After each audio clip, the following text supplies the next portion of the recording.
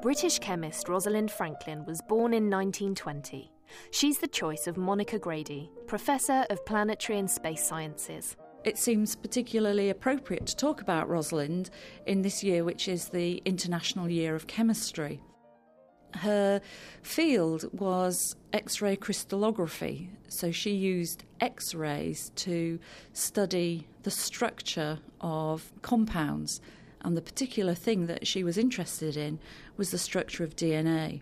She was an extremely talented chemist, and she was from quite a well-to-do family. She wasn't expected really to go into any sort of profession. She went to Cambridge to do a degree in chemistry, and during the Second World War she worked for the British Coal Federation, I think it was called, trying to understand the structure of coal so that you could get more energy out of it.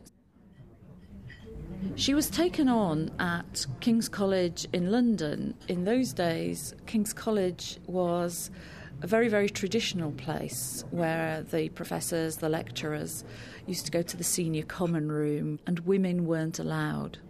And so she was not allowed to take part in one of the most important bits of an academic's life, which was the conversation when people are relaxing together. The project she was working on was to look at the structure of DNA. It had been recognised that DNA, deoxyribonucleic acid, was very important somehow in the origin of life, cell division and growth and so on, but nobody knew how it actually worked. And there were several different groups of people all working towards this. Now, Rosalind was an experimentalist, and she was an extraordinarily good chemist, and she worked tirelessly at trying to produce very pure separates of DNA, which she could then X-ray to take a picture of the structure of DNA. And her argument was that I can then interpret those X-rays in what we know about crystal structure. Crystals are made up of atoms, and atoms can be arranged in different ways, which gives crystals their different shapes. And you can tell a lot about how the atoms are arranged in a crystal by shining X-rays on them, because the X-rays actually interact with the atoms, and you get a different pattern of the way these X-rays interact, which can be recorded on a photographic plate. And this was a speciality of Rosalind Franklin. Now, her X-ray photographs were absolutely impeccable. They can almost be described as beautiful. They're like crosses with a ring round the outside and trails through the crosses where you can see the atoms would be and were interacting with the X-rays. And at first it was thought that DNA might have just been a single spiral, a single helix. But it didn't take Rosalind long to realise that her photographs were showing that actually it was two strands that were intertwined. There was another set of people working on this problem, led by Francis Crick and James Watson at Cambridge. They were trying to build a model of DNA just from theory. And Maurice Wilkins, who was the head of Rosalind's department, he worked quite closely with Crick and Watson. And some of her results were reported to Crick and Watson in a slightly underhand way. Wilkins showed Crick her X-ray photographs, and it was immediately apparent to Crick what the X-ray photograph implied.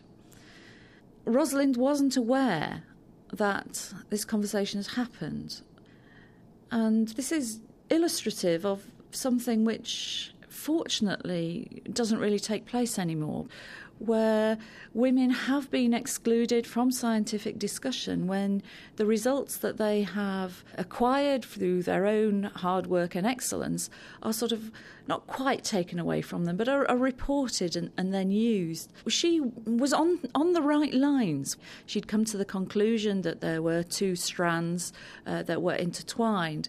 What she hadn't figured out, which is what Crick and Watson figured out, is that while one strand ran from north to south, the other strand ran from south to north, and it was this going the other way while they were entangled, which gives DNA its structure.